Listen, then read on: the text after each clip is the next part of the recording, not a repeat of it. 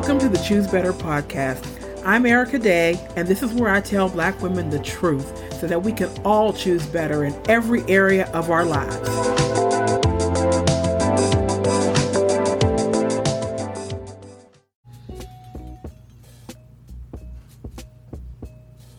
This week, we'll talk about something that is rarely discussed in Naperville: Black femicide, the killing of Black women in America.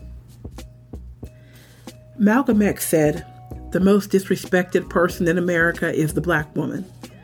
The most unprotected person in America is the Black woman. And the most neglected person in America is the Black woman." The statistics about the killing of Black women in America prove him to be absolutely right. We try to keep this on the hush in our communities. This needs to stop. It needs to be addressed loudly and publicly.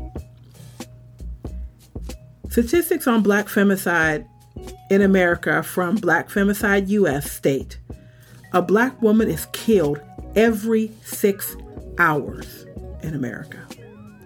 On May 22nd, 2021, 8 Black women were gunned down in one day. Domestic abuse is a serious issue for the Black community. Black women are 3 times more likely to die from domestic violence than any other race. Now, some of this is caused by, and hear me out, what we listen to, our primary choice of entertainment. A lot of the hip-hop lyrics and the artists that we listen to feed into this. Now, I'm not saying that all hip-hop is the devil or that men are not responsible for the things that they do. No man can say hip-hop made me do it. But what I am saying is this: one cannot listen to negativity constantly without internalizing it and at some point letting it affect our attitudes and behavior. The New Living Translation of Proverbs 15, verse 14 says, "A wise person is hungry for knowledge, while the fool feeds on trash." Hip-hop has a lot to do with the attitudes of Black men towards Black women, and it even taints how Black women view each other. That's right, sis. Some of us perpetuate these misogynistic attitudes on other Black women, and we defend these behaviors. We intentionally overlook the lyrics and behaviors of these artists. Naperville has indoctrinated us to put our race and the plight of Black men first and discourage us from addressing ourselves as who we are: women. It teaches us to compete with one another for the attention of Black men, so we still support them with our dollars and our attention. We love the music so much that we overlook and or justify anything. We will tell other women to stay and endure it. We'll tell other women they brought it on themselves.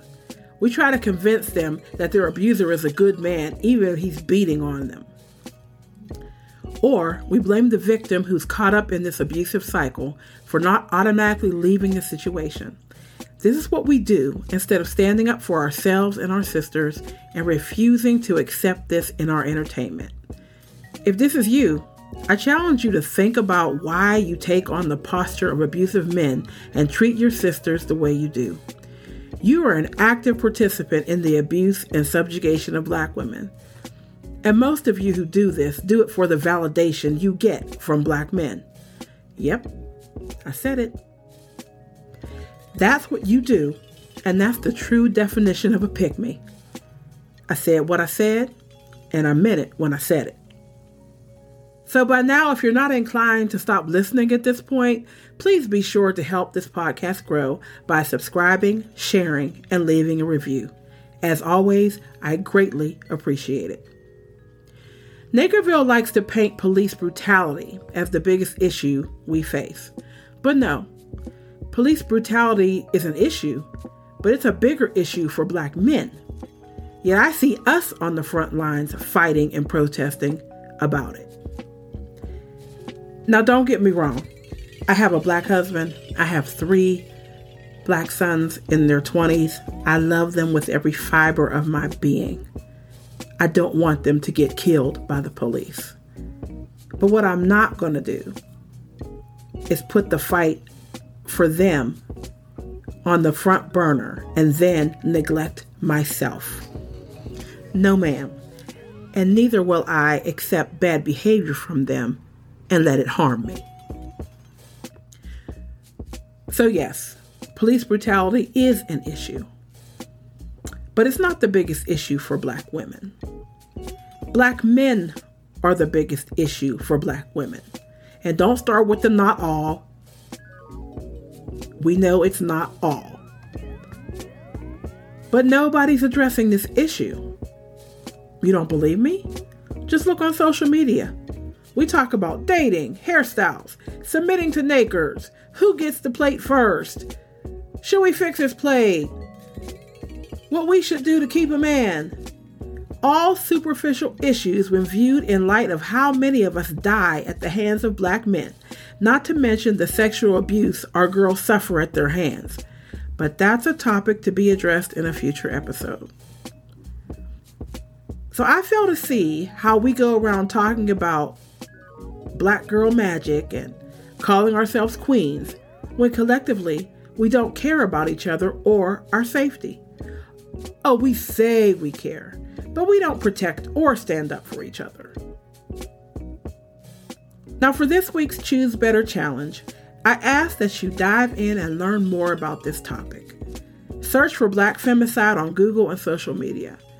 Listen to the Misogynoir Murders podcast, which breaks down the details of individual cases. As always, feel free to share the facts that resonate with you with the hashtag ChooseBetterChallenge. Let's continue the conversation and bring more attention to it.